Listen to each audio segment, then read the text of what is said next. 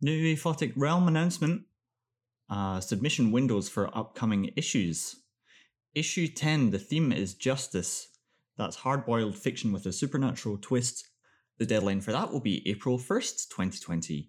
Issue 11, the theme is kaiju, giant monsters terrorizing civilization. Deadline will be October 1st, 2020 for those stories. Issue 12, the theme is lycanthropy, which is, of course, self-explanatory. It can be any type of animorph with a bloody twist.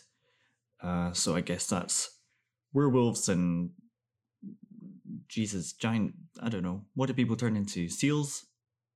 I've just got a little seal on my desk, so I thought of that. I don't know. You'll have to be more imaginative than I just was. But the deadline for lycanthropy, January 1st, 2021. Good luck to everyone submitting.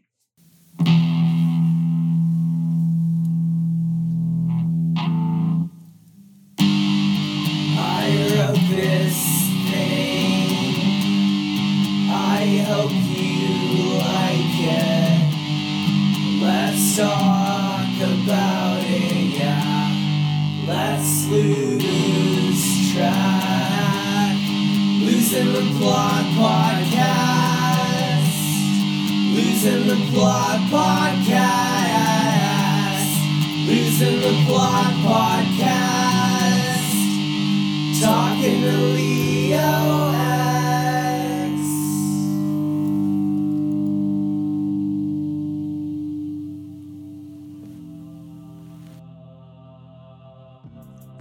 My guest this episode is Zelda Knight. She is the editor-in-chief of Aurelia Leo, which publishes 3 different magazines, standalone publications, merch. She's studying PhD. I don't know what this woman isn't doing, but she... That's fun. Great, that's fun laughing in the background. I'm just going to leave it in. I can't be bothered to record this again. But yeah, we had a great chat, and I hope you enjoy it. If you are a reader, writer, editor, any kind of creative, and you want to be on the show or you want to get in touch with me about something, you can always do so using losingtheplotpodcast@gmail.com, and I look forward to hearing from you. But that's enough from me for the intro, so here is my chat with author Zelda Knight.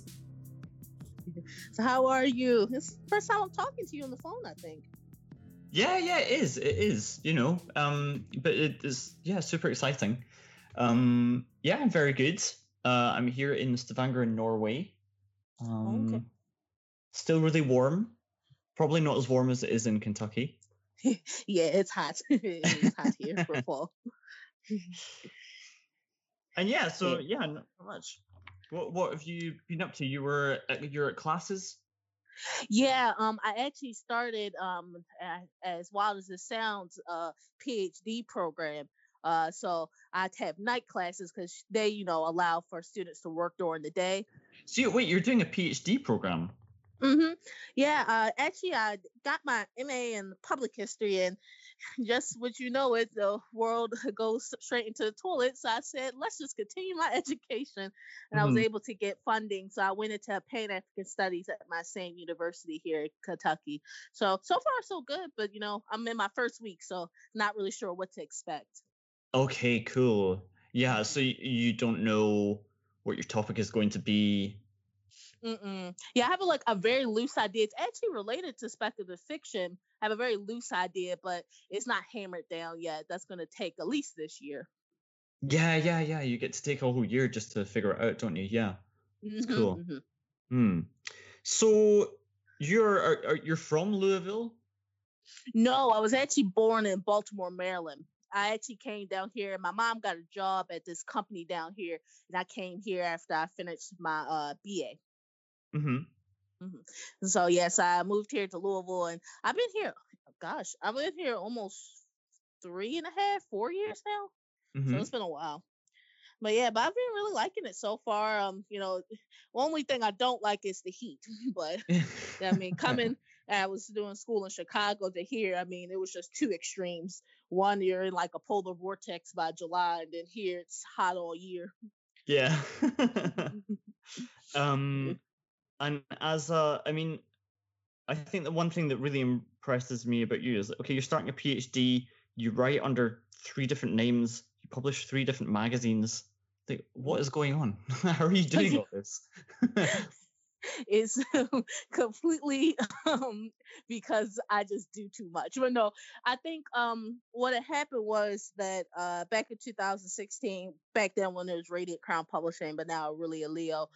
Basically, what I wanted to do, I had been writing for freelancing for a while, freelancing in different areas of writing, and I really wanted to know the ins and out of book publishing because my actual ultimate goal was to open a bookstore. I know that sounds ass backwards. Why would you publish books to open a bookstore? But the Mhm. one thing I was always concerned about is like the actual production of books. It's one thing, like I'm a very, I don't know, you know how they say learning styles. I'm the type of person that needs to get my fingers in the slime or the mud to understand something. And so I really wanted Mm. to understand from beginning to end, what does it take to bring a book into a being, and then what are the distribution networks that basically get books into bookstores. So it sounds kind of wild, but that's actually why I started publishing magazines and books because I wanted to know what are the distributors, like what are the like the back end of the retailers where books are sold, and some of those debates. Because I'm the type of person I like to be a jack of all trades, master of none. If that makes sense, I want to know a little bit about everything in the Mhm. industry I'm in. So that's how I ended up doing that. So it wasn't that I set out to go, I want to publish 3 things, 3 magazines and 50,000 books all at once. I Yeah. wanted to know, what is it like publishing a magazine that's mostly fiction? What is it like publishing a magazine that has art in it? What is it like publishing a book versus a novella versus a novelette? So I just Mhm. kind of wanted to get my hands in everything. And also, I just love reading, writing, editing. So I was like, it combines what I'm already doing in history, which is a bunch of reading, writing, and editing, and putting Yeah, it yeah, into yeah. something a little more fun. Fascinating. I mean, like, yeah, no, I totally relate to that. I really, especially when it comes to things like this that are so creative, I really don't know any better way to do it than just by doing it. Um, Hmm. and when it comes to like, because that's how you find your own individual style. That's how you're going to find ways of doing this that nobody's done it before as well, because you don't know what you're not supposed to do. You know? Hmm. Yeah. Exactly. Yeah, and I think that's the thing. You put it perfectly. You don't know what not to do Mhm. because when you go through rigorous training, I'm not brushing aside. It wasn't that I had no idea how to publish because I've been working in freelancing. But at the end of Mhm. the day, I didn't come from a traditional publishing house and say now I'm going to set up my own imprint or something like that. It was Yeah. very much hands on from the beginning. Me going, oh, people aren't into vampires anymore. Well, I'm publishing vampire fiction still. What's going on? So it Yeah. was very much learning the trends, learning what's going on right then. And sometimes that resulted in hits and misses, but at the same time, I think that's what allowed me to publish some weird stuff, some out there stuff, because I wasn't constrained by, is it sellable, is it marketable? I'm like, is it good art? Yeah, yeah, yeah, yeah, exactly. Or just like you've not reached that stage that like some publishers start to get jaded because they've seen too many types of stories. Hmm. Um, where you're more open, like your brain's not going to shut down after reading a paragraph if you're like, oh, it's one of these things. You can see it kind of from first principles, maybe. Yeah. No, and I totally agree because at least what I've seen with literary agents and other things is that, and it makes sense. I mean, they always have to keep the market in mind, and also they just get inundated. I get a lot of submissions, but short fiction is very different than getting 16 novels about Harry Potter knockoff. It's a Yeah. very different field. Like I'm always getting fresh stuff. So even if I get 15 vampire submissions, I don't get tired of it because people are doing it 15 different ways. Mm. Yeah, yeah, yeah. That's really cool. And I take it you started writing first. How long have you been writing? I've been writing for a long time now. Creative writing, I really got serious about that around 21. It was when I really got serious and started my pen names and stuff. But I've been writing academically for freelance stuff for about as long as I've been working. So most of my life. So it's been Mhm. a journey. the academic versus the freelance versus the creative, I find myself sometimes my different writing careers seeping into one another, which is good and bad in some cases. I know there's a Twitter debacle going on right now about someone not understanding historical facts. I'm like, well, if you knew history, you would know, blah blah blah.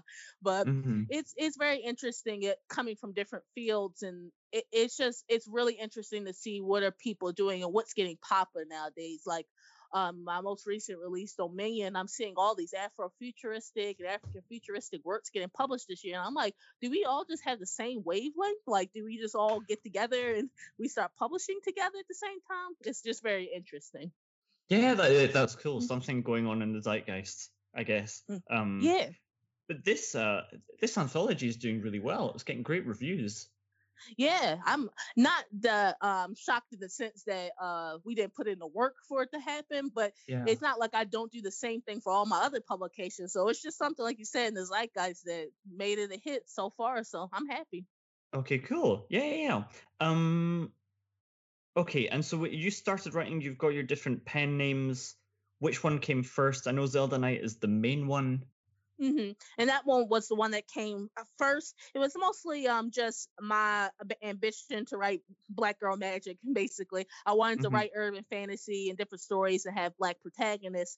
And then as I was going on, not to get in a long spiel, but I write at different heat levels when it comes to romance, which basically means how sexy it is. So I separated my pen names out of genre. So basically science fiction, fantasy, or kind of a mix of the two, and then also heat level. So if it's really, really raunchy versus it's pretty clean, there's not much going on page.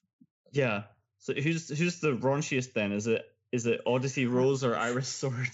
It's Iris Sword. Okay, that's where you get the good stuff. All right. Yeah, that's where if you want the good stuff, you go to Iris Sword.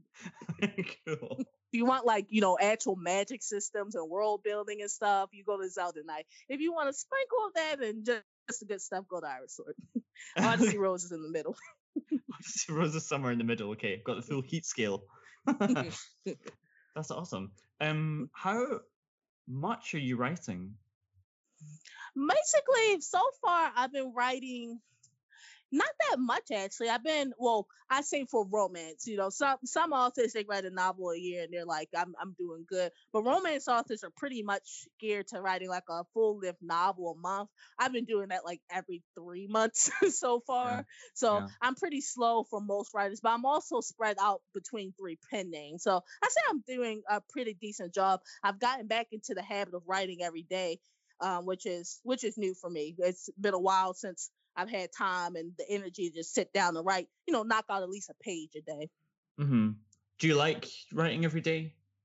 I do. I think even some weeks I scrap most of what I write because it's just not the direction where the story's going anymore. But I think it's some truth in like any craft, you kind of got to do it every day. And the more I read, the more I'm like, oh, I want to try the idea, see how it works into my own thing. And then sometimes I just knock out short stories. Sometimes I don't submit them. Sometimes I do. But I think short stories and then sometimes they work their way into novel length works really helps me to keep those creative juices flowing. Wow. So you're obviously a very hardworking person. Like, how many hours a day are you doing all this stuff?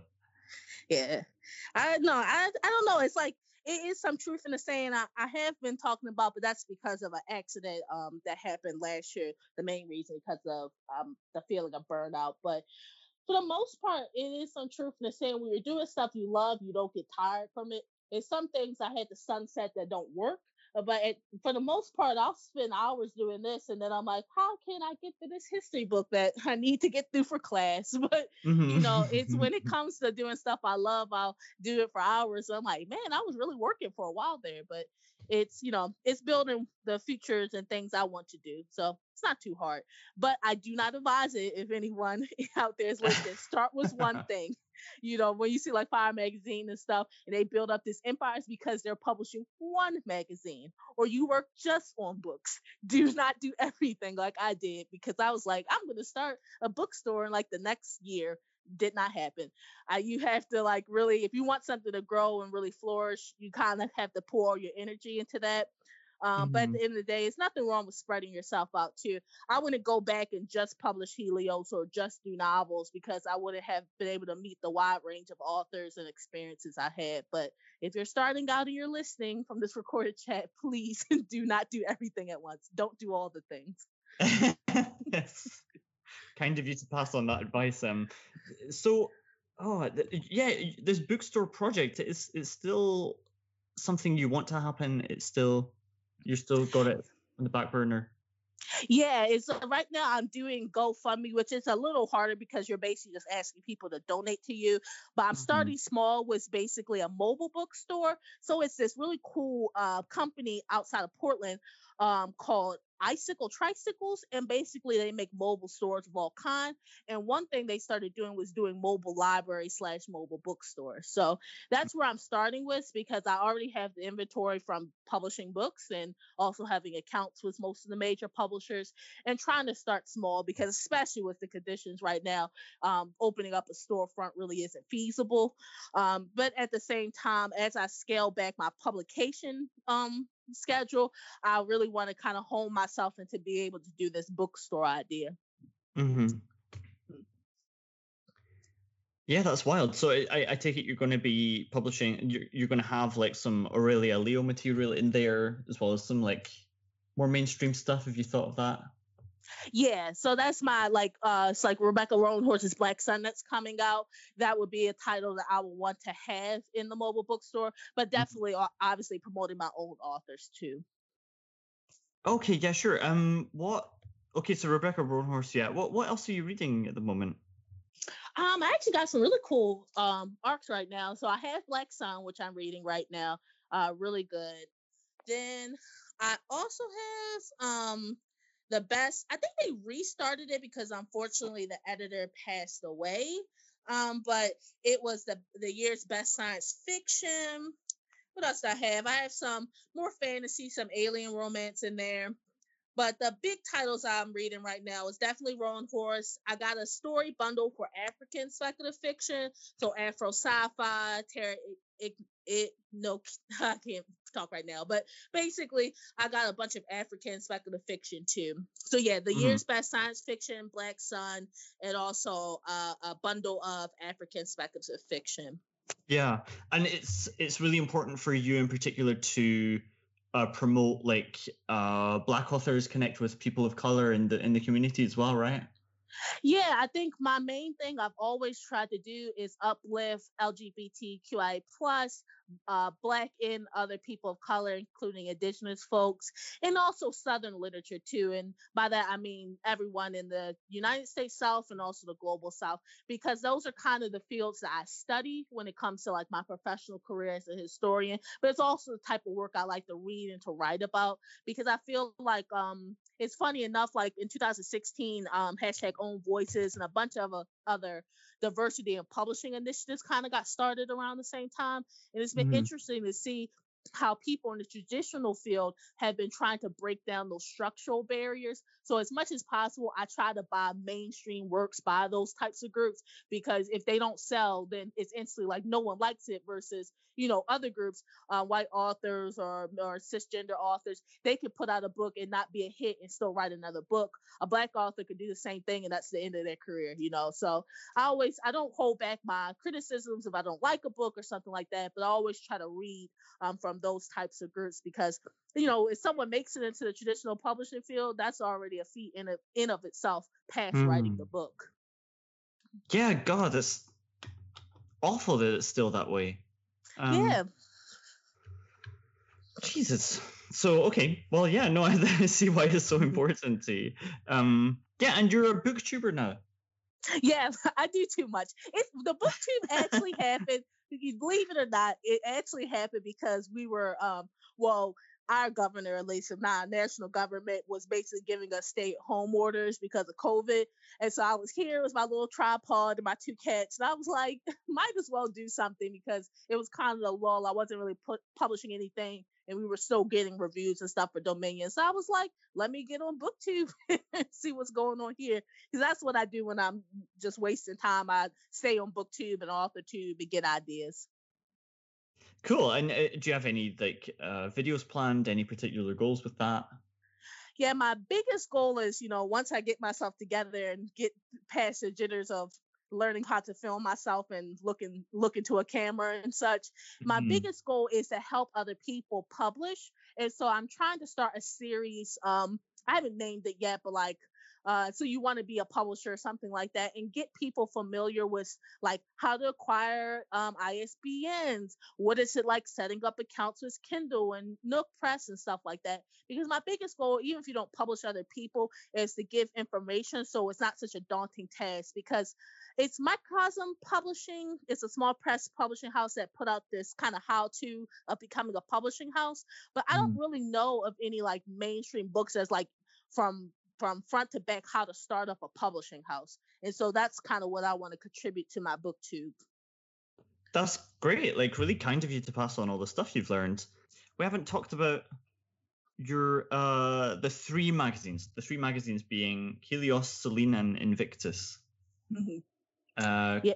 yeah. Yeah. So Helios, Selene, Invictus, my goal with them always was that I would basically publish for a few years, move to the next, and build on it like that. I know that doesn't make a lot of sense, but I knew from the beginning the type of work that it takes to become basically financially fit with short fiction isn't really there. I mean, Neil Clark and they talk about it all the time, the big editors like at the Dark and stuff, of how hard it is to sustain yourself financially, Mm. unfortunately, with the short fiction market. So my goal was always to publish as many as I could and then move on to the next with new ideas and things. So Helios was my first go with that, and I think that really happens because I read this story, how the Dunning Man got his name, by Stephen Scott Whitaker, and it was such a strange and wonderful story. And I was just like, I really want to build a magazine around this. And so thankfully, just like I'm trying to do with my booktube, I read what other publishers did, how they started up their own magazines, especially in the digital age, and went from there. So Helios is in its fifth year, and this will be its final year. And then Selene is still publishing, and then starting with Invictus. So my thought was that everything has its natural beginnings and endings, and so I don't Mhm. want to draw something out when it's just not there anymore, but just keep going and flowing with what's popular, what I'm getting fiction geared towards. Okay, so Helios is ending. Yes, Helios is ending. I'm putting out a notice, and like after the new issue comes out, that the next issue will be the last. Okay, but and why?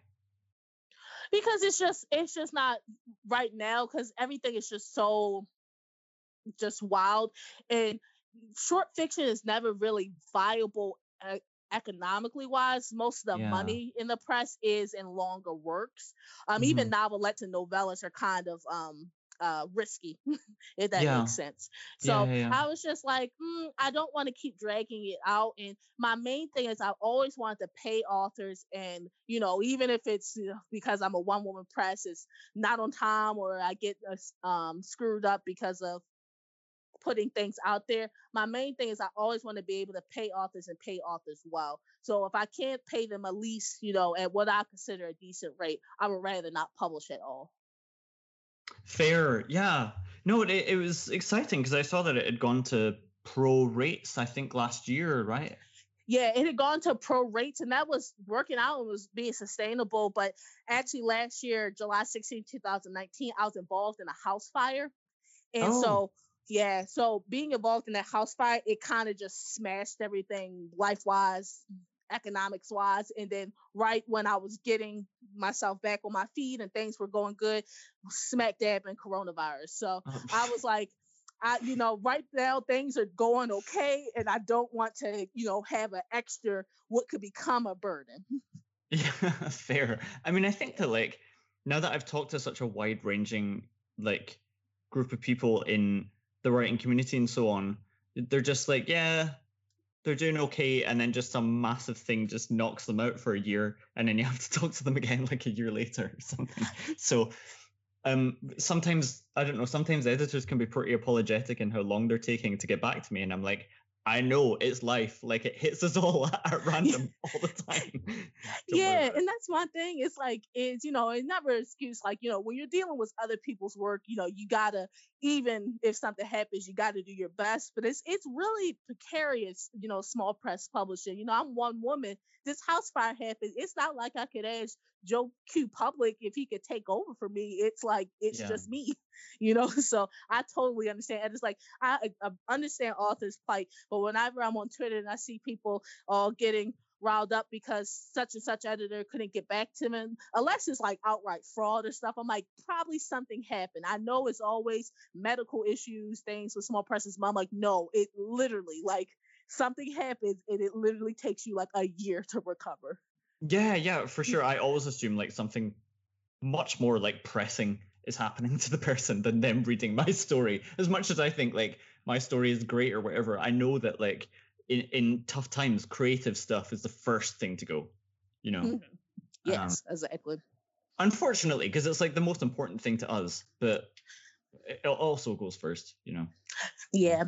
But that's the thing too. I am happy and blessed that even if because some authors, I let authors know and they were really sad, but I'm like, even if one thing disappears, it's not like I'm stopping publishing altogether. That's the one beautiful thing. Until I'm too old to do it, basically, it's always going to be markets for authors out there. Go ahead. Yeah. Tell me about alien romance. This is like a favorite thing of yours, right? Oh my goodness. This is not what I thought I was going to come in here and talk about. I'm smiling ear to ear. Alien romance, But actually, funny enough, that just this morning, I got into a group.